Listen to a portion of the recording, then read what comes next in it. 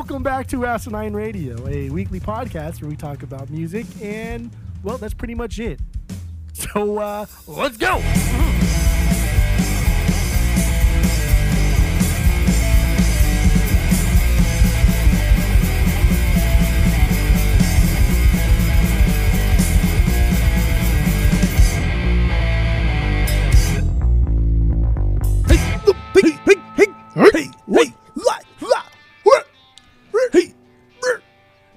This is Asinine Radio. This is the weekly music podcast where every week we get into our Fearless beer review, then we get into the vinyl stuff we picked up, stuff we've been listening to.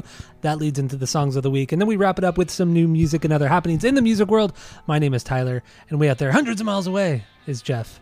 While you're listening, go to Spotify, Apple Podcasts, give us 5 stars and 5 stars only. Please go do that. Don't be an asshole or a jerk, whatever. Yeah, that's all I got. That's all I got for the boring intro. No, Let's get right into the Fearless beer review. So what do you got, Jeff? Go. I have a blonde ale today. This is from a Tucson brewery, so I don't know, kind of local, kind of not. It's like I think Tucson's like 2 hours away. Maybe an hour and a half. Far. Yeah. Been there. What am I thinking? Where's where? Oh, it's Tempe. I'm thinking Tempe. Never mind. Yeah, Tempe, Tucson. Who knows? All the same. It's all the same. It's all dirt. Yeah, it's all. I was just gonna say that. Yeah. But the brewery is called Barrio Brewing Company. This is their blonde ale. I guess this is pretty. People like this. It's won awards, so that's something. But I don't know. I've never had this before. I don't think I have. But it's like 5%. You know, easy drinker here. Pretty average. On the hot days out in the Arizona sun. We're getting there. We're getting there. It's like almost probably like 100 degrees out today, right? No, I think it's hotter where you are than it is out here. I think Mike said it was like 89 the other day, and it was like 80 or low to mid 80s. Okay, that's not bad. Not bad for you guys. Nah, not at all. Perfect. Not at all. All right, so you got a lager. I have. I don't know if I've had this before, but this comes from the brewery Firestone Walker, which we've actually been to. You and I have. Yes. Pretty cool brewery up in Northern California. I guess it's Northern California, right? It's not Central, whatever. It's all the same. It's California. This is part of their Mind Haze series. It's called Citrus Cyclone IPA. It's has citrus hops and real tangerine inside of it. It is a hazy IPA. And I poured it out, and it pours out a very nice color. Very, very nice color. Not like orange juice color, but a nice hazy IPA. It's 6.2 ABV, and yeah, I don't know if I've had it. But Firestone generally put out really good beer, like good to really good beers. Even 805, as basic as it is, it's still a pretty good beer. 805 is good. I mean, we were spoiled because we had 805 direct from the fucking vat or whatever it is. So it's pretty good. The vat, the kegs, yeah. They skipped the keg process. Went straight from the boil to our mouths. Ooh, okay. All right. Well, I'm ready to start drinking because we got quite the episode ahead of us. So let's get going. Here we go. Here we go. Oh, that's good. Okay, that's pretty good. Pretty good. What do you got on your lager? And then what are you going to rate it based off of our world famous 3-point rating system, where 3 is a perfect beer, 2 is a good beer you're going to continue to drink, 1 is a bad beer but give it a shot, and 0 is a drain pour. So what do you got? Go. So according to their website, they say that they're Arizona's oldest brewery, and they've been around since 91. And I mean that kind of makes sense because from what people tell me that grew up in this area, there was nothing out. There was even more dirt than there is now. There's still a lot of fucking dirt out here. But it's also 100% employee owned, which I think is kind of cool, right? You get a job there and it's like, hey, here's some stocks. And it incentivizes you to do better at your job, be better at your job. But it's good. This is solid. It's crisp. It's crisp. So you're getting like very, very kind of like a light malty flavor. But it's also very, it's a little bit thicker, like a Blue Moon. It's more reminiscent of Blue Moon than it is like a basic blonde ale. That's weird. But it's good. It's good. I like it. Not a lot of flavor to it. Not a lot of fanciness. Just a little bit of citrus, a little malt. Call it a day. Call it a day. All right. So what would you give it? You got 2. Solid 2. Solid 2? Yeah. All right. Not bad. My Mind Haze, the Citrus Cyclone. This has a very floral taste to it, which normally I think would be gross, but in this instance, it's just subtle enough to get by, and it's pretty good. It's pretty good. Not really full bodied. I was expecting a little bit more there, but it goes down pretty smooth. Pretty tasty stuff. I would give this. I give it a 2. I give it a 2. Just a solid 2 out of 3. Because I don't think I'm ever really gonna. Oh, outside of the 12 pack I got of the mix pack. I don't think I'll ever go back to this one. No reason to, but it's still good. Solid stuff. So 2 out of 3 for me. Did Raul leave a review for yours? No. No. Yeah, same here. I was kind of surprised too because this is pretty readily available here in in Orange County. So I don't know. Whatever. No Raul today, unfortunately. Bummer. So dude's slagging. What's going on? I know, dude. He needs to step up his drinking game. He must still be in Puerto Rican jail or wherever he is. Where is it?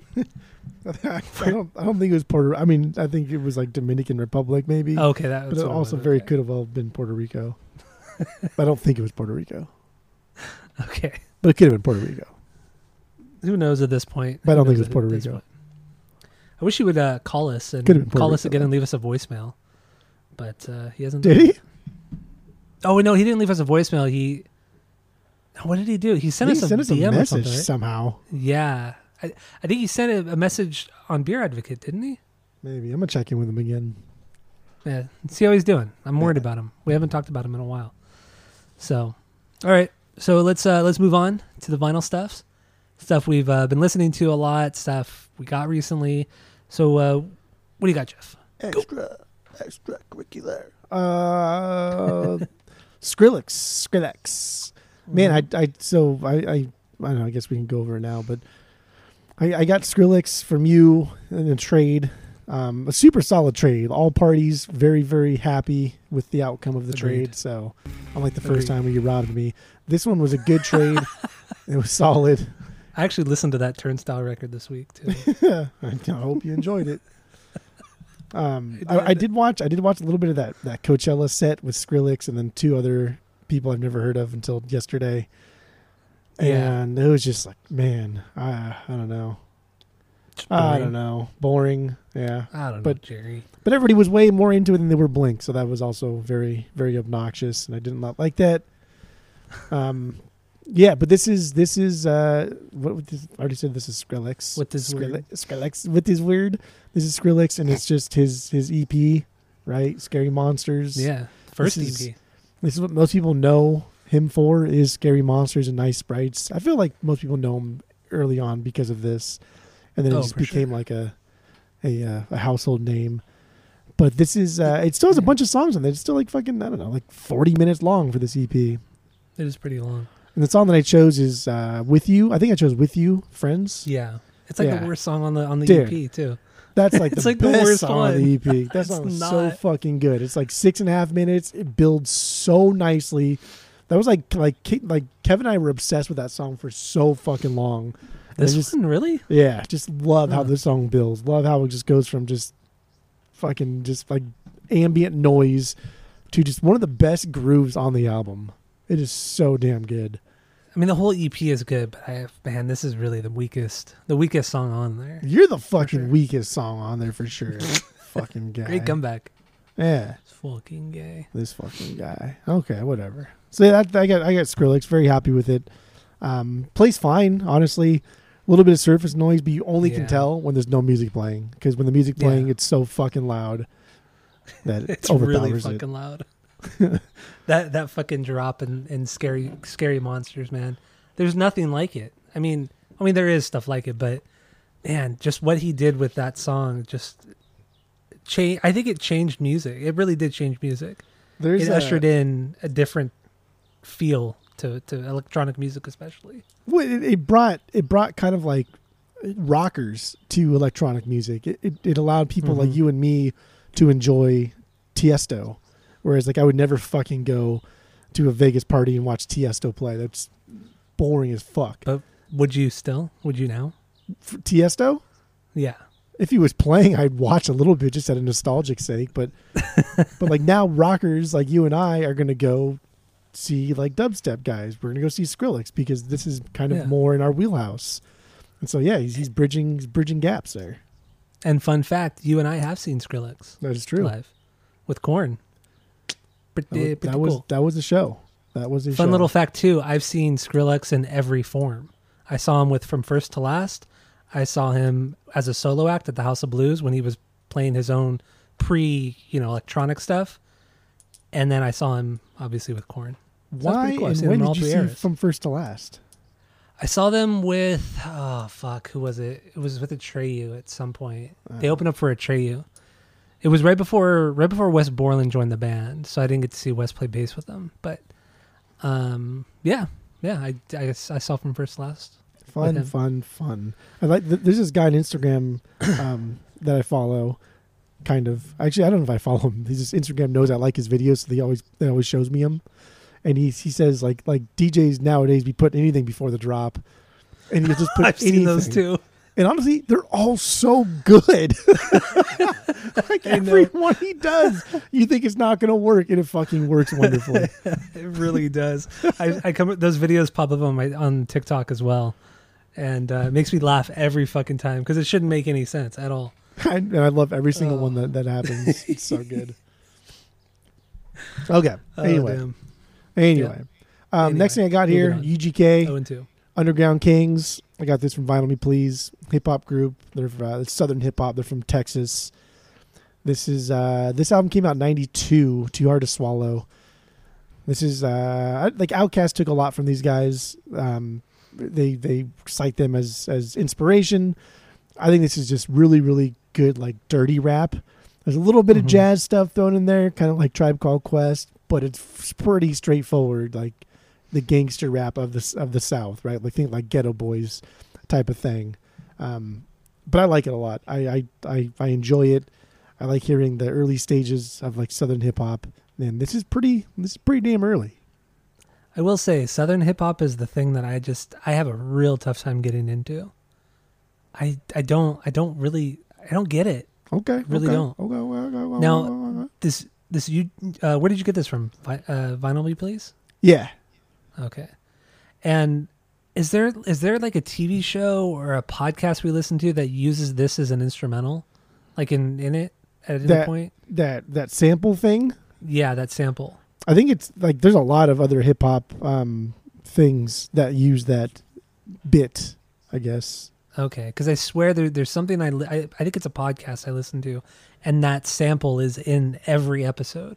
So I instantly recognized it, but I never heard the song. The song was fine. Was it Cramping My Style? Cramping My Style. It was fine. It was aight. It wasn't bad, but I don't think I'd ever go back to it. Okay. I mean, but now it's at least you can say like it's fun to hear kind of like the beginning stages of where Outkast would eventually take Southern hip hop. Yeah, and what is this, 92? Or what year is this? Yeah, this is 92. Okay. Well, anybody listening to the podcast right now, if you want, you can go down into the description on this episode and you can actually link to the playlist with all these songs that we're going to be talking about.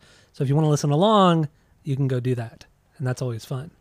Yeah. So, yeah. I mean, like that sample. Sample. I think that sample is, just countless hip hop artists, but I think Gwen Stefani did it in one of her songs. Okay. Remember, I think we talked about it briefly, or mentioned, or something happened where we talked about it briefly. Okay. Yeah, I don't remember at all. But yeah, you can probably go to like who sampled, and there'll be like hundreds of people that I think it's like. I don't know. What's the original sample from? Do you even know? I don't know. I think it. Is it going to make you upset that you don't know? Hold on. Ooh, I don't know about that, dude. Isley Brothers. It's Isley Brothers. Okay. Isley Brothers. Isley Brothers. There I you think go. It's sampled a lot. Okay, cool. Whatever. UGK, Cramping My Style. Yeah. Anything else on that one? Nope, that's it. Last thing here. I Set My Friends on Fire. I ordered this in October of 2021. No way. Yeah. Where the fuck did you order this from? From this place called Acrobat Unstable. And let me just start by saying that this band, I like this band because I was introduced to them by Mike with a Y. He was very, very much into this, and we saw them play at Chain in like 2007 or 2008 or something, right when I started college, and I went to the same college as him and Brian Moore. But we saw them at Chain, and I was like, oh, they put on a really cool show, very reminiscent of like early At the Drive-In, the way they gyrate and move around like that. But I do like this. I think it's nostalgic. I think the music is there, and this whole album is very much like this. There's a lot of really, really cool things in it. But like, it's yeah. it's a little. Well, it's a little when you compare it to At the Drive-In, just know that it's the movements, I guess, because the music sounds nothing like At the Drive-In. The way they move. Yeah, the way they move, not the music whatsoever. Because this is. I don't care for this at all. But it's just like two guys, right? It's two guys. Yeah. One guy does like the vocals and then writes the music, and the other guy just does everything else. And it's like in the early iteration of this band. But this album has a lot of different sounds. Like there's like hip hop. They do like I would like for you to listen to this whole album through and through, and then just give me your thoughts on it. It's like 30 minutes. It's not bad. Like I think you're gonna fucking absolutely hate it, but I think you'll appreciate the various kind of genres they dip their toes into. They do a cover of Crank That by Soulja Boy, which is so fucking bad that it's like, dude, I cannot stop listening. But it's even so the bad. Original song is like on riding that fine line of being bad. Woo! So is that what I love the song. Yeah. No, Superman, that hoe. Yeah. Damn. You should. Okay. I'm going to put it on your to-do list. On my to-do list? Yeah. I think I'm like 10 deep that I have to listen to, which I will. All the pop punk stuff you can put on the back burner because pop punk season's over, so who cares? But this, I'm going to put at the top because, damn, dude, some of this stuff is so fucking bad.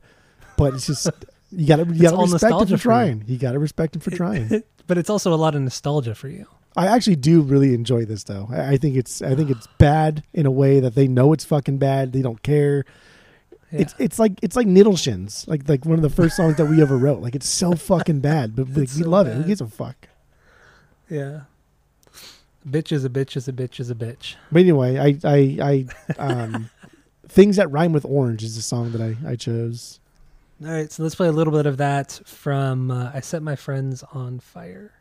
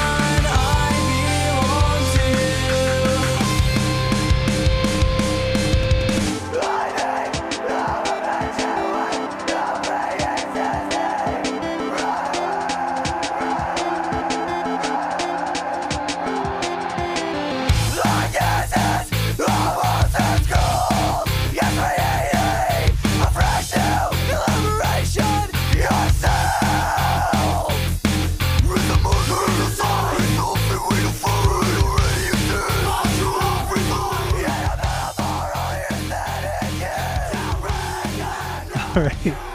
There's the song. I'm just laughing this whole time, man. There's the song, Things That Rhyme with Orange. That's so good. So this came out. By- This came out 2008, right? So this Yeah. is their first album. This is kind of right after high school. So like this whole scene was exploding. There were so many bands trying to incorporate so many different genres into the pop punk realm. This was produced by fucking one of the guys from First to Last too, the No guitarist. shit. Okay. So I don't know. It's fun. It's fun. I absolutely remember this album cover too. I totally remember this. Right? The narwhal and the fucking pink tentacle Yeah. things. Yeah, I totally remember that. And I'm on their Spotify right now, and you go all the way to the bottom where their singles are, and did you ever watch the Smosh videos, like early YouTube? No. Like the first year or two of YouTube, they were like the guys, they were some of the first guys to do like viral videos. They were like a viral video channel, and they would make like skits and everything like that. And at the time they were pretty funny, but looking back, like it's really kind of embarrassing. But this band, so there was a video that they did called Sex Ed Rocks, and it was like actually a really funny video. The song was actually pretty cool because it was so over the top. But it's this band who did the music for that video, and I had no idea till just now. Oh dang! Like you should go watch that. Anybody out there, go watch Smosh and watch the Sex Ed Rocks video. I mean, I haven't watched it in years, but I remember thinking it was very funny back in the day. I'm gonna put it But on my list. Yeah, go do that. It's so stupid. But this is definitely a band too where they're just they're after the nostalgia. They put out a song called Online Now, or an EP it looks like, Online Now, in 2020, and the cover of that is just the Online Now MySpace thing, the green and orange thing. It's just, man, this is straight out of that era, 100%. Yeah. And then they put out a new song this year called Pure Evil. Dang. You should yeah, definitely listen to this because It's so stupid. yeah, it's fun though. It's fun. Oh man. Wait, are you sure they did Soldier Boy, or did they do Crank That? Yeah. Because Crank That, is that Soldier Boy? I thought that was Ying Yang Twins or something like that. That's Soldier Boy. Oh, okay. All right. Anyway, do you have anything else on I Set My Friends on Fire? No. Which is a cool band name too, by the way. I do like that band name. Everything about this band is just so fucking goofy. It is really stupid. Oh man. All right. So let's move on to My Vinyl Stuffs, and leads into the songs of the week. So if you didn't already know, we are doing an At the Drive-In record this week. So you and I went down a pretty deep Omar Rodriguez Lopez hole, where we listened to a lot of extracurriculars of his and other band members. So all my picks this week are Omar related, because I have all of what I'm talking about I have on vinyl. And I'm going to wrap it up with a pretty good song of the week for me. So let's start with... do you want to start with the worst thing that I hated the most, or do you want to do your thing? No. I want to hear what you hated the most. I just don't. I don't fucking get Anti-Mask. I listened to it today. I went to the gym today. I listened to Anti-Mask today. I just don't. I don't fucking get it. I don't like it. I think it's boring. There were times of that album too that reminded me of Ghost, the band Ghost. Not vocally, but musically. The way Ghost plays reminded me a lot of Anti-Mask.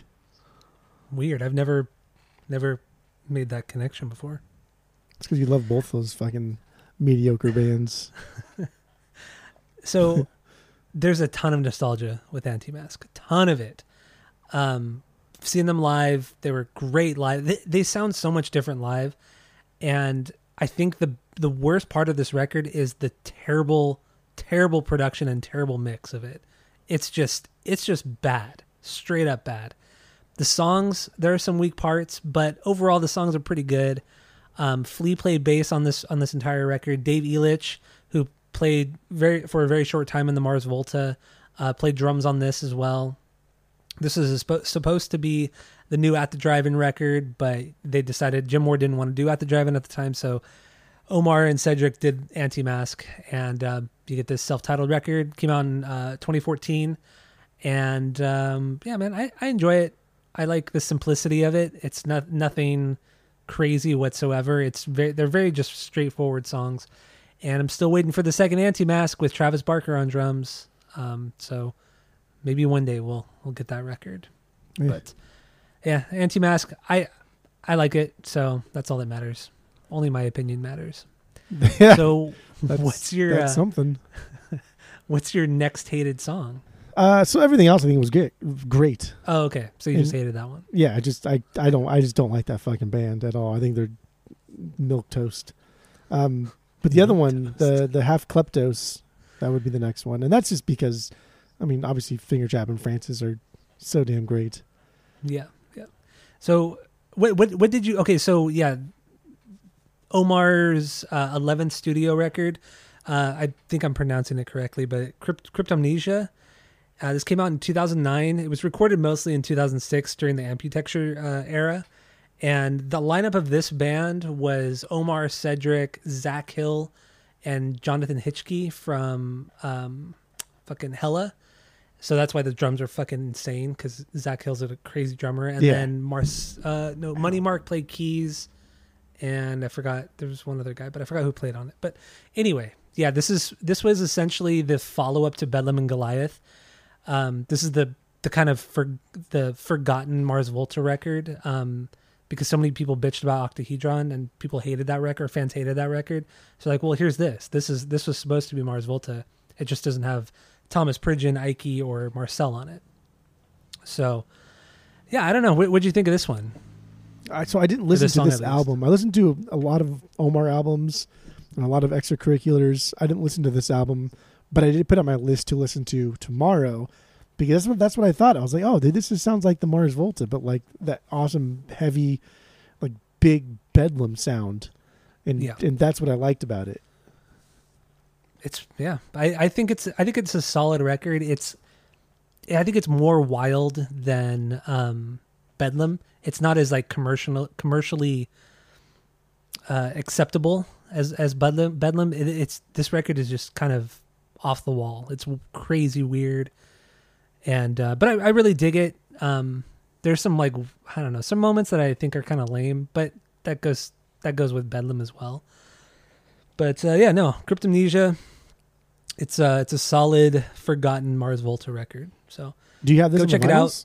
Yeah, I got it on vinyl. I got it like really early on when we started collecting. It was, at the time, it was like $40. I was able to get it for $40. How much is it now? I think it's like 70 or something like that. Cool. So it hasn't been marked up too crazy, but I don't know.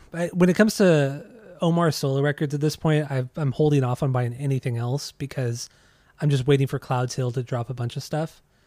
And so, yeah, that's just what I'm waiting on. Otherwise, I'm holding off. Okay. So this next one is from De Facto, the obscure dub band that Omar and Cedric and Ike from the Mars Volta were in, or they had, during the At the Drive-In days, post At the Drive-In, and then essentially De Facto became the Mars Volta. This is I have their first record, Megaton Shot Blast, from 2001, and I mean, this record is incredible. This is my favorite De Facto song, and just that opening, that that opening thing is just so iconic. Brings back a lot of memories just from listening to it for so often. It's great. Yeah, it really is, because the song is Finger Trap, and that main synth thing, it's like something out of like a Game Boy game or like a Nintendo game or something. It's very retro in that sense. And I mean, this record is just so crazy, because it says on the CD cover and on the album as well, because I had the CD back then too, but it says that there's no actual sampling on this entire record. Everything you hear is an actual instrument, so they didn't use any sampling on it. And you listen to it and you're like, how the fuck are some of this stuff, how is some of this stuff actually instruments? There's no guitar on it, which is even more wild when you think about it. They love that fucking melodica that blow into the keyboard. Like I would like to get one of those just to fuck around with. They're only like $20. They're so cheap. They're so cheap. But this is it's a great record, great band. And did you watch that Long Beach show that they did with John Frusciante? Oh, I forgot to do that one. So good. Yeah, he played guitar. He pretty much improvised the entire set on guitar, and it's really, really fucking cool. Omar's just like chilling on the bass. Cedric's playing drums. It's a cool performance. That's how they met, right? Was a de facto show. I believe so. Yeah. Like, Yeah. like somebody told Frusciante to go check this band out, and he loved them, and then that's how they connected. Yeah, I think so. Pretty sure. Oh, and also the show that Frusciante plays, they're not even playing at a venue. They're playing like outside on like a not a pier, but like on a dock almost. Like just people are walking by. There's nobody really there. They're just kind of like almost like they're busking. It's really, really weird. But yeah, it's such a cool performance. Go look it up. I think it's like a 30-minute performance, and but it's super cool, super, super cool. So I got one more thing. This is my pick of the week. Picked this one up on Saturday on Record Store Day, which we'll get into in a bit. But picked up the Francis the Mute single from the Mars Volta. They repressed this one, and yeah, I had to go to 2 different stores, found it. Totally stoked on it. This song Francis the Mute isn't on the actual record. It should have been on the record.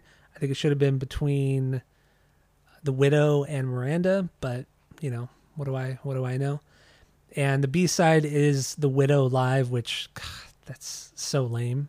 But yeah, whatever, dude. It's like, I don't want to say it's unlistenable, but it's not even a good live version of it. I don't like that at all. I think it sounds like shit. Yeah, I don't think I'll ever listen to that B-side again. And luckily, the song Francis the Mute, even when you take out the 4 minutes and 30 seconds of just noise, chimes and at the beginning, clicks and whatever the fuck it is, it's still like an 8-minute song, which is super cool. It's a really, really good song. Very, very good song. And I like the new artwork on this one too. Storm Thurgeson also did the artwork for this record, which is really cool. They brought him back. So it's special for this particular single. They didn't use the original Francis the Mute's single artwork. So I like that a lot. And stoked on him. Stoked to have it. And it fits right in my Mars Volta box set. So that's even perfect too. That's even better. Is that we're going to store it? Oh yeah. It's already in there. And a lot of people, because remember like when the box set came out, everybody was bitching because Johan, the idiot Johan, said that all the records are going to be 180 grams. And they weren't. They were like 140 grams or something like that. Mm-hmm. So everybody's saying now these are the missing grams, and that's why it fits inside the box set. These are the missing grams. We finally got the missing grams. God, that fucking guy. He's the worst. Fucking guy. He's such an ass. He is. He's the fucking worst. Oh man, but whatever. So yeah, Francis the Mute, the single. I'll play a little bit of the song. I'm gonna cut out all of the junk. So here it is from the Mars Voltas.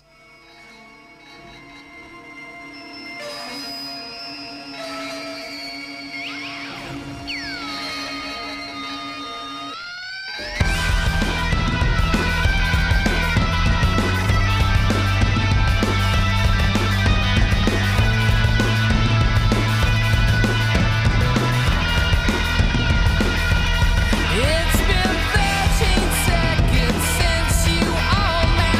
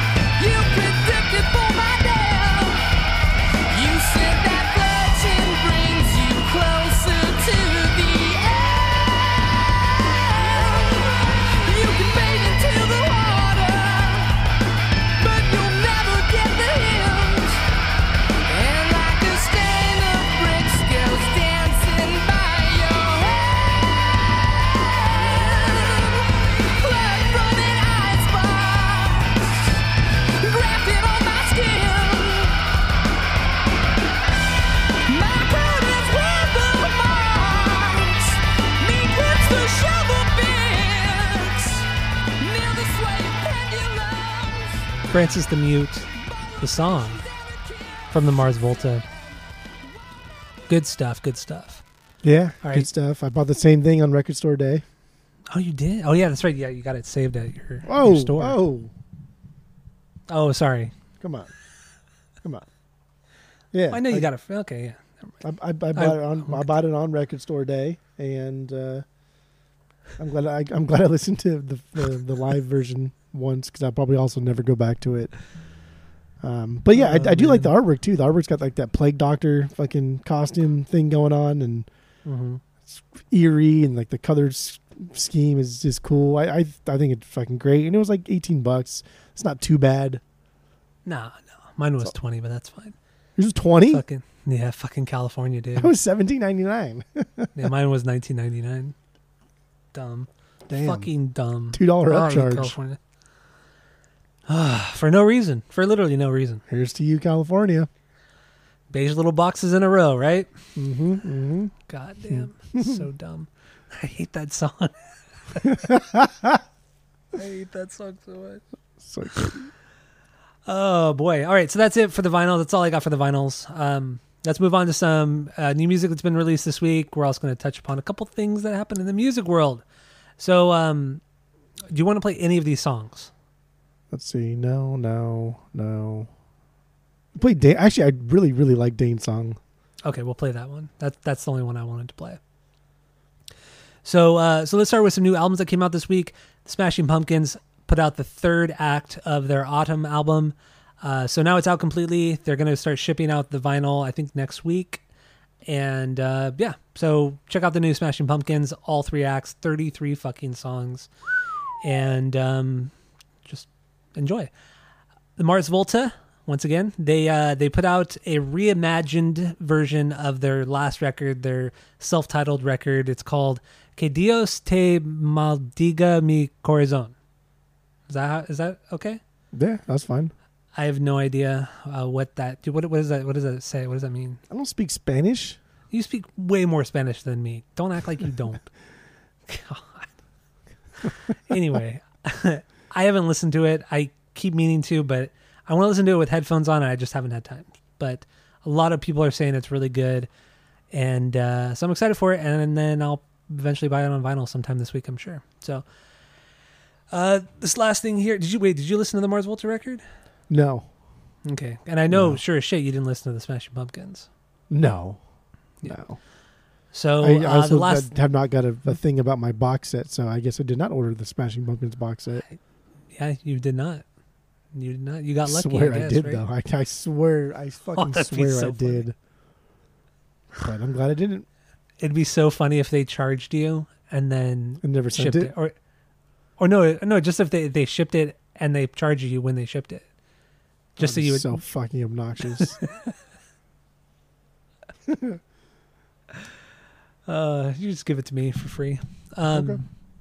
And the last thing here comes from Atreyu. They put out a new EP called The Hope of a Spark. I love this band, or I liked their old music, and this EP sucks, man. It just, God, just making the most commercial sounding music you could possibly do. It's just not even good. Like, it's not even good like pop rock music. It's just bad. bad. I don't like it.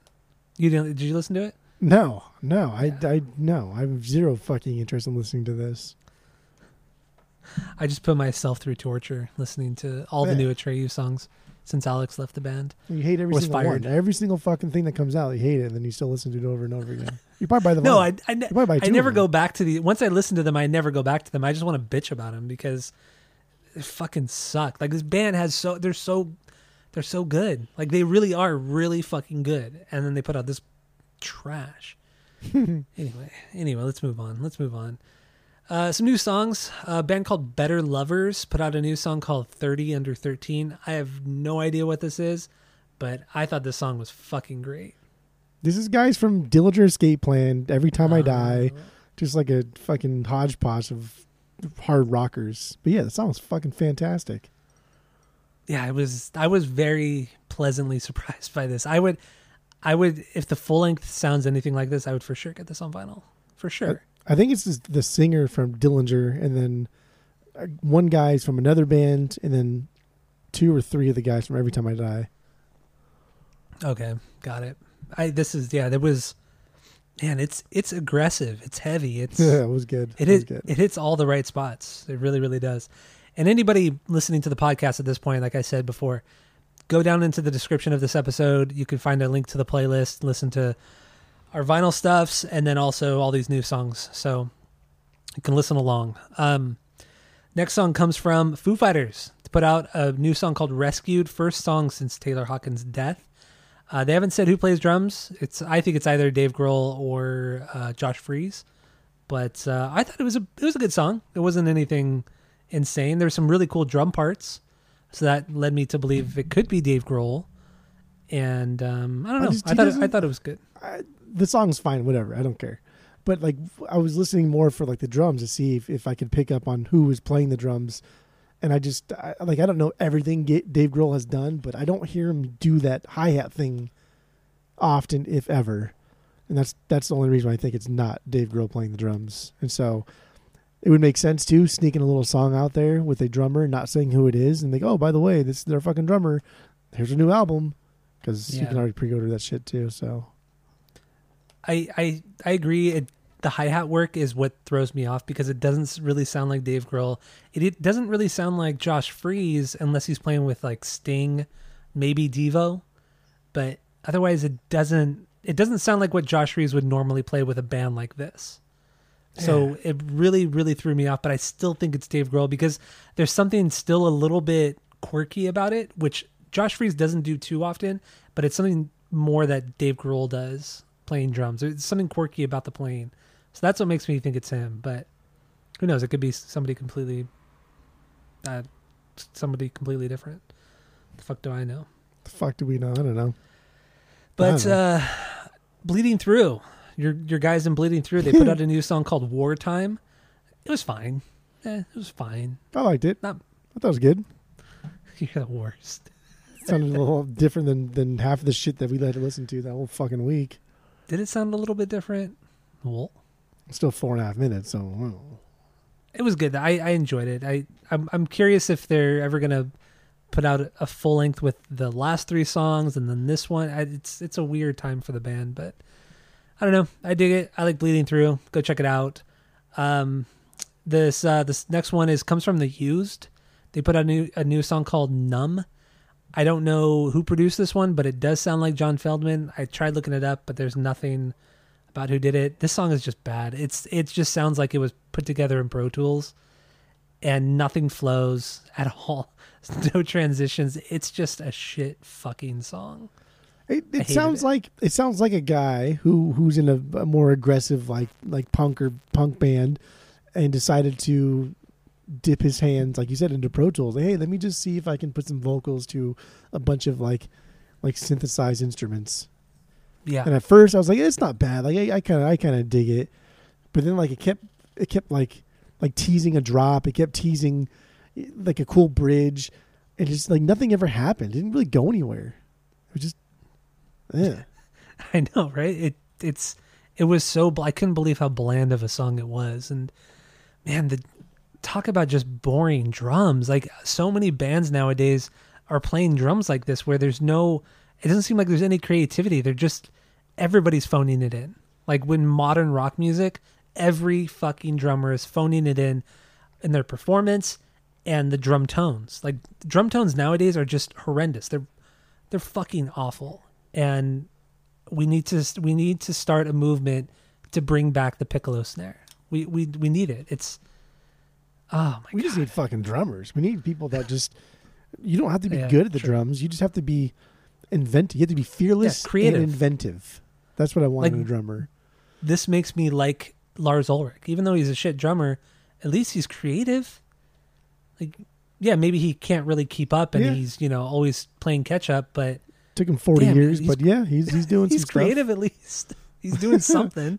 God damn, dude! It's just, I couldn't believe. This is like if you were to run a thing through like AI and say The Used, like make a song from The Used. This is what an AI would spit out. Would be this song. It's just so dull and boring. Ugh, disgusting. Hate it. Anyway, let's move on to something cool. So our friend of the pod, good friend of the pod, Dane, his band Dane and the Death Machine put out a new song called Lullaby. And Wes, who plays guitar in the band, songwriter as well in the band, sang lead vocals on this song. It's called Lullaby. So I know they're putting out, I know he's putting out a new record sometime in the next couple months, and I'm sure we'll have him on the pod again, talk about that because it's always a good time. But anyway, I'm going to play this song, Lullaby, from Dane and the Death Machine with Wes on lead vocals and the guitar. So here we go, Lullaby. Actually, do you want to play the whole song, or do you want to play a bit of it? I mean, like, can you just input it later? I could do that, yeah. Wouldn't that just be easier? I mean, like, you can play the whole song because I think we have unlimited permission to do so. Yeah, I think you're right. Yeah, I could always just put it in later. Yeah, and then I don't know, forewarn people that you're going to play the whole song. If they want to, if they hate it, they can skip it. I don't know. Yeah, okay, I'll just set that up right now. All right, so I'm just going to play the full song, Lullaby. So enjoy it. Okay, there it is, Lullaby from Dane and the Death Machine with Wes on lead vocals and on guitar. And I thought this was a killer song, man. I'm stoked for the new release. I've really enjoyed Dane's last two records. They've been pretty killer. So this, like, musically, this may be like, I mean, just because it's new and we got our Dane goggles on probably all the time. But musically, this is like the coolest thing I think he's ever done. This sounds so amazing. yeah, it's pretty sick. It makes really sense that the vocals are Wes, because I was like, what the hell? This sounds way different. Like, why does he sound like this? So that was a little jarring. But damn, dude, musically, whew, that was solid. That was pretty good. It was pretty good. Pretty good. So go check them out. Go support local music, small artists, because they deserve it. You know, Maybe we'll get a vinyl pressing. Just press fucking like 5 of them, dude. I know. Pay for it. Good God. Whatever it costs you to make, add 10%. I'll pay for it. Yeah, man. I agree with you. I would pay for it. So go check out Dane and the Death Machine. He has quite a few records on Spotify and Apple Music, and he's a good guy. Really, really good guy. So let's move on to some other happenings in the music world. Blink-182 played the second weekend of Coachella. They closed out Sunday night, essentially, taking over Frank Ocean's spot because Frank Ocean was so terrible last Sunday, and he got so much hate for his performance because he came out of like retirement or some shit like that. I don't really know much about Frank Ocean except his music is really shitty. Wow. And it got panned pretty bad, his performance last week. So he dropped out of this weekend, and Blink took over. Bailed. Yeah, he's fucking like, I'm not coming. Pretty dick move. But Yeah, it's a little bitch if you're not move. going to put in the effort, I mean, whatever. But it's such a douche. Fuck that guy. Like, you're given so many opportunities, and you fucking do it because you're just, God, what a bitch, man. People What a love fucking fucking bitch. Frank Ocean, though. My I know, God, his do people records- love Frank Ocean. Yeah. And all of his records are bootlegged, or most of them are. I mean, like, most of them are, yeah. Like OGs are, that's like a car payment. But even, like, his bootlegs are still, like, fucking $60 to $120. I know. It's stupid. It is. Ugh, God, he's not even good. Like, whatever. Blink, happier times. Let's talk about happier things. Yes. Blink played the second weekend of Coachella. Pretty much the identical set list outside of they removed Don't Leave Me and Dysentery Gary. They added Stay Together for the Kids and was it Family Reunion? No, they removed Dumpweed and Don't Leave Me, and they added Stay Together and Always. they played Dumpweed. They played Dumpweed. They played Dysentery Gary. No, they didn't. They played Dumpweed. Wait, I'm pretty did sure. they play? Yeah, they played Dysentery Gary after What's maybe My you're Age. Yeah. Yeah, you're right. They removed Dumpweed, Don't Leave Me, and then added Stay Together and Always, which I'm fine with. Yeah. Stay Together was so fucking bad. It was really bad. Like, Mark, I love you, dude, but that was so bad. And I think he realized how bad it sounded as he was doing it because he was holding the mic with two hands and kind of like singing it like a normal singer would sing, who can actually sing. But then it sounded like shit, so he transitioned to like kind of like hiding behind the mic and doing like things on stage. But whatever. The biggest takeaway for me was just how good like Tom looked, how comfortable he looked on stage, how happy he looked. The gay jokes Yeah. don't really hit as hard anymore as they did back in the day. So they were a little bit kind of like, I don't want to say cringy, but Yeah. they're not quite the wrong audience. But Yeah, overall, it wasn't the right place. overall, he fucking looks so much more comfortable. He looked like he was having a fantastic time. And he played really well. I mean, there were obviously fuck ups because he always fucks up. He's not a great guitar player. But I mean, overall, it was one of the better performances he's done during.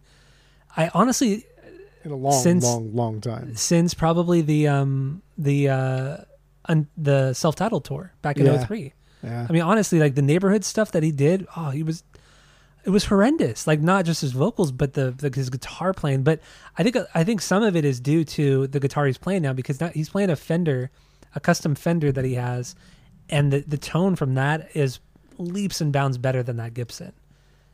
Because that Gibson was too I think maybe it's just too crunchy for him, and I don't know, man. I think his tone is great now with this Fender Starcaster. It's good. But I think too, like when neighborhoods hit Tom, I mean with Angels and Airwaves, Tom likes to use a lot of chords up and down the neck, whether or not they're like just straight major chords or just quirky things. I think neighborhoods he was really experimenting with those weird chords in a Blink format, and so live Tom is kind of still getting used to him playing those, but now mastering his own personal style and developing it to this point because he uses a lot of fucking chords. In every power chord that he played, you could see like almost all four of his fingers were almost always involved in the normal power chords that he played. So he's adding things to these power chords. And I'm not a music major, so I don't know about these fifths or augmented sevenths that he's adding, but I could see with my eyeballs that he's adding all fingers to these power chords. And he just looked a lot more comfortable doing so. And he also likes to use that fucking pick slide a lot. Like there was a lot last night. There were a lot of pick slides. It was so much. Every song at least one or two. And they're always so short. Like normally pick sweet. slide is supposed to be, go kind of almost halfway up, the fretboard, but no, dude, it's just like It's like almost quick little things. It's almost No like reason. he did it the first time. He was like, "Oh, that was cool," and just kept doing it over and over, which I was fine with because it's like, "Hey, man, this is your stage. Let's hear it." Yeah. And him and Mark, they looked fine together. I think this time around, it seemed like Tom was riffing off of Mark more than Mark was riffing off of Tom.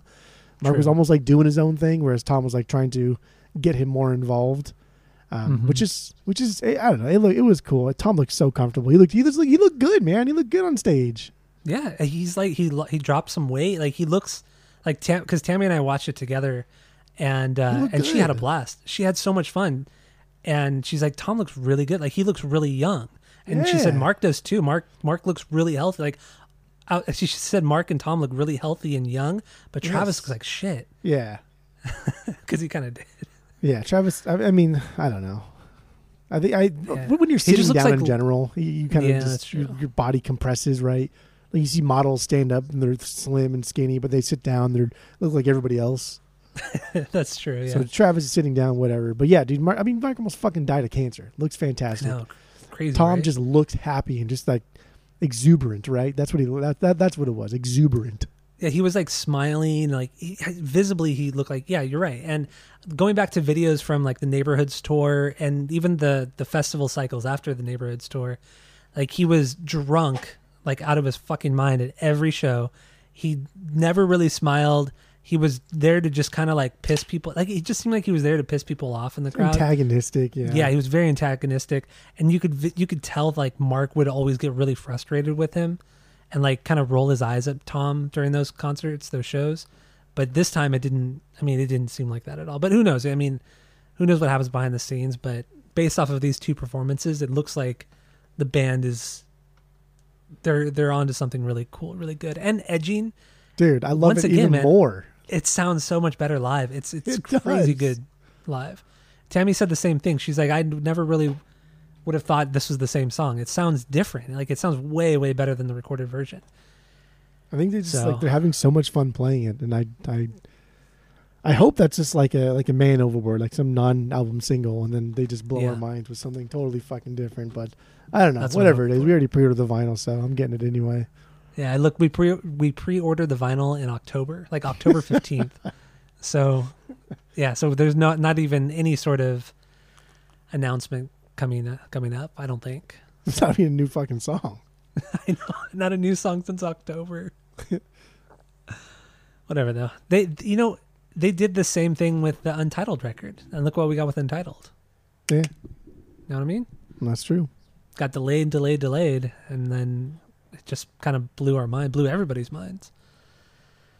But anyway, 0-2. Have you ever heard that Vince Scully thing? No, I don't like No? Vince Scully, but So he was obviously he was announcing a Dodgers game, but he started. This was like maybe 20 years ago. He was going on about communism, like during like a lull in the game. He was talking about communism and like how it doesn't work, and then and then he just stops, like kind of like almost mid sentence. He stops. He says, "Anyway, 0-2." He just moves on. Like doesn't even like acknowledge, like that. no transition from talking about how bad communism is back into the game. It was it's just so stupid. That's a good announcer, though. I don't like Vince Scully because of one isolated incident that happened to me personally. But yeah, that's a good announcer. Did you know Dana Scully? Because I've been watching so much X-Files. Dana Scully's named after No X-Files. way. Yeah, she's named after Vince Scully. I had no idea. And Vince Scully actually provides. There's an episode where an alien comes to Earth and then morphs. He can like shapeshift, so he shapeshifts into a black baseball player because he loves playing baseball, but he'll never sign a contract because nobody will sign a black guy. Yeah, I remember and so that therefore he episode. can just keep playing baseball and keep like ripping at it. But there's a part in there where like somebody's announcing and it's Vince Scully's voice. And like shit. Vince Scully was a fan of X-Files, and they're like, well, we can't like plan a day. Let's just go to the stadium and see if he'll do it. And he's like, yeah, I'll fucking do it real quick. Let's do it. And he just did it real quick. That's so cool. That's Yeah, so sick. uncredited, just fucking didn't even get paid. Just did it real quick and called it a day. That's awesome. That's really cool. I still don't like him though. I know. I know. The greatest sports announcer of all time. Okay. Pass. You can't argue that though. You cannot argue that. Baseball wise, he's definitely up there. Yeah, if not the greatest. He is. Come on. Anyway, 0-2. That's Moving dude, on. That's a transition, dude. Well, that's I'm true, using it dude. from now on. Anyway, Put in 0-2. notes. So good. It is really good because it doesn't mean anything, especially in means this nothing. context. It means nothing. I love it. Okay, so let's talk about this is the last thing. Let's talk about Record Store Day really quick. Record Store Day 2023 it just happened over the weekend. We each got the Francis the Mute single. I ended up missing on something I wanted, but then I popped up in a store in North Carolina today, so I got it. Oh, That was both Horse of the you got it. Band. Nice. Yeah, Horse the Band, The Mechanical Hand, the first time it's ever been pressed. So this album by the band came out in 2005. Crazy hardcore, weird. It's a bizarre. They're a weird band, really, really weird band. But some of the most fun I've had at shows is seeing Horse the Band. They're so much fun. You and I saw them at Bamboozle. Bamboozle. Yeah, we saw them at Bamboozle. Mike and I saw them a couple years ago when they did that reunion show the day after Christmas. And yeah, dude, they're just a rad band. But Record Store Day overall, really stupid. It's so corporate now. We were talking about it a little bit before the pod, but dude, I don't know. I don't know. It's I can't fucking stand it. I absolutely cannot stand it. I think it's predatory. I think the only people that are making good money are labels and like distributors. That is it. Yes. I think it's gross. I think things are rare because it's artificial, right? It's an artificially scarce item that we're going for. And like, who the fuck wants this stuff anyway? But we want it because they're telling us we want it. So I guess it's a good play on like American and I guess the world consumerism. Yeah. But it's just fucking trash. And then some of the bigger independent, I put those in quotes, independent record stores, they're getting like hundreds of copies of things, whereas like honestly small mom and pop shops like the one I work at aren't getting nearly as much. And so it begs the question of, why are you getting more fucking records than we are? Is it based on how much money this building makes? Is it based on how many employees we have? Like, why the fuck is for Zia Records getting exponentially more records than we do? Mm-hmm. It doesn't make any sense. That should not be. And if anything, like, it should be the other way around. It should be like the less money you make, the smaller your store is, the less employees you have, you should be getting more titles to boost business. The whole point of Record Store Day is essentially, it's like Black Friday, right? But like for record stores, it's to help us like sell more records, to get people more involved. But there's nothing about it that gets people more involved. It's just fucking scalpers, scalping pieces of shit. They go out there and buy these fucking Taylor Swift albums and sell them for quadruple, quintuple the price. It's disgusting. It is. I've been trolling people on OfferUp yesterday and today. Yeah, it's getting fucking so trash. mad at me. I've just been offering all these Taylor Swift records because people are trying to sell it for $150, $250 for this these demos from the last Taylor Swift record. And I'm saying like $25 because you're a scalper. Every single one of them respond to me saying, how am I a scalper? And then I have like a copy and paste template that I just send to them. And like, you're a fucking asshole. And then some guy replied to me after I called him a scalper. He said, go fuck yourself. And I just wrote back, just rude. Like, just like, like, what the fuck? Like, I don't know why people get so offended. I mean, you are literally a scalper. That's what you're doing. Like, you're not, I don't know. I'm not going to get into it. It is. But, And that's the name of the game. And that's going to be inherent with any hobby. I get it. I just think that Record Store Day as a company, as an entity, could do a better job at not making this like fucking a reverse Black Friday. Somebody called this a reverse Black Friday. This is just like Black Friday with inflated fucking prices. These records aren't even cheap. They're not even right? cheap. They're fucking $20 for a single. We bought the Mars Volta for. Stupid. For one fucking song, we paid $20 for. Like, fuck off. Fuck you. I agree. Dumb. It's obnoxious. I went to 2 record stores on Saturday, and at each one of those stores I saw a grown-ass woman come out of the store crying. I imagine it's because they didn't have the Taylor Swift record, but yeah, I saw 2 grown-ass women crying walking out of the stores on Saturday, and I thought, wow, this is just stupid. This is just stupid. And what's like where are you at in life where you're crying about not getting a record? I know it's fucking like free on Spotify. How old are you? Who cares? It's like how old are you, man? Are you 4 years old? You got to be crying about this? Like, none of these fucking people care about you. Yeah. It's like crying for your sports team losing the Super Bowl. Like, these people don't give a shit about you. They're not paying your fucking mortgage or your rent. Get out of here. I know. Like the grossest thing about Record Store Day is the fact that it's up to the record stores themselves to build like that community base, because at the store I work at, we have a lot of like super dope customers. Almost like probably like 99.9% of them. There's only, I can think of like 2 people that I can't stand, but everyone else is super fucking dope. That's because we work hard at building those relationships, not because Record Store Day drops a fucking Emerson, Lake and Palmer picture disc again that everybody wants. No, it's because we're building those relationships, because people like us. And that's irritating, because now it's just like we're at the mercy of Record Store Day, because if we don't participate, then we're missing out on all this money, and like that's fucking bullshit. It is. Yeah, I agree. And I just looked it up. So this Taylor Swift demo record that they put out, they pressed 75,000 copies of it. They sold it at $40 each.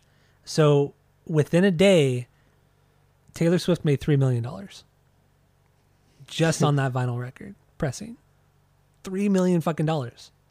Isn't that fucking insane? Yeah. What the fuck? I mean, obviously, there's costs and everything, so she didn't technically make $3 million, but I mean, she'll probably still get a check for like fucking, I don't know, probably $1 million. 200,000. I don't think she'll make $1 million. Well, no, but she owns all the rights to all these songs. That's true. She has the mastering rights, everything. So she makes a lot more than most artists. That's true. So she's probably, you're right. She's probably making a third. Yeah. After so like probably about 1 million costs. copies. Yep. About $1 million in less than a day for literally doing nothing. And I mean, like, insanity. that's not like why we're mad. We're not just here to shit on people for making money and doing things that they love. You know what I mean? That's not the point of it.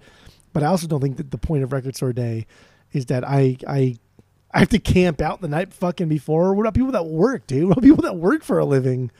That work late nights, that can't camp out. That can't even get there until noon the next day. And you can't hold anything on Record Store Day because you'll get banned from Record Store Day. You can't do any of this stuff. True.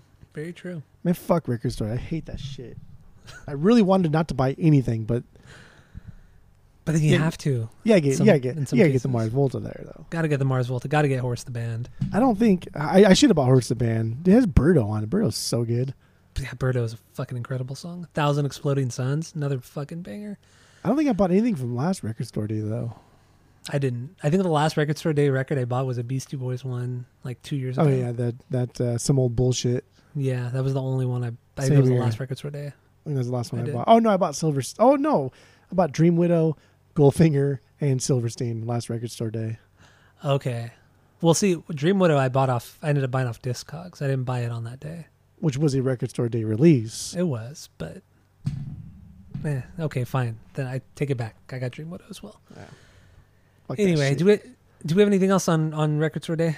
I can good? go on for if just the Grateful Dead alone. I can go on for fucking days because, I mean, like they continuously release. They call it Dick's Picks, and they continuously release live concert series of the Grateful Dead. They've been doing it for 40 years, Mhm. and that stuff is readily available.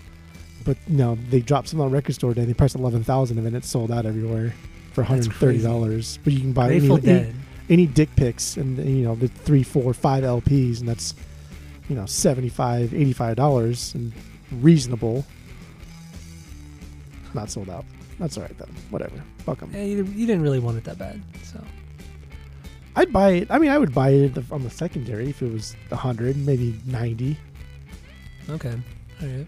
A good concert, one of their best, if not their best. It's the Yeah. night before, like Google greatest right now. Google greatest Grateful Dead concert of all time, and I guarantee you it'll be May 8th, 1977. Okay, Cornell. wait, let's hear. Greatest Do it. Grateful Live. Dead live show. Yeah. Okay. Oh my god, it doesn't bring me the Rolling Stone list. Let's see here. Yeah, it's May 8th, 1977. This box set that came out for Record Store Day was May 7th, 1977. So the night before what is widely accepted as like the greatest of all time. This one's not on. Okay, I see what you. Okay.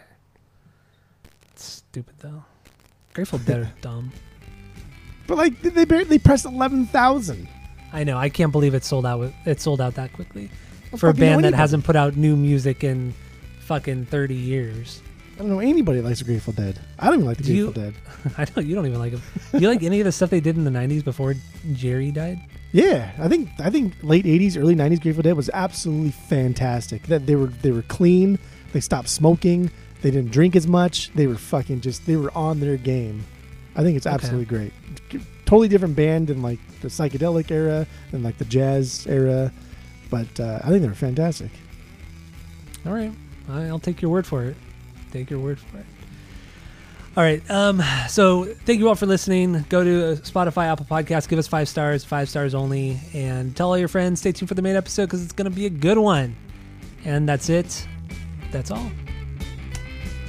Cheers, guys.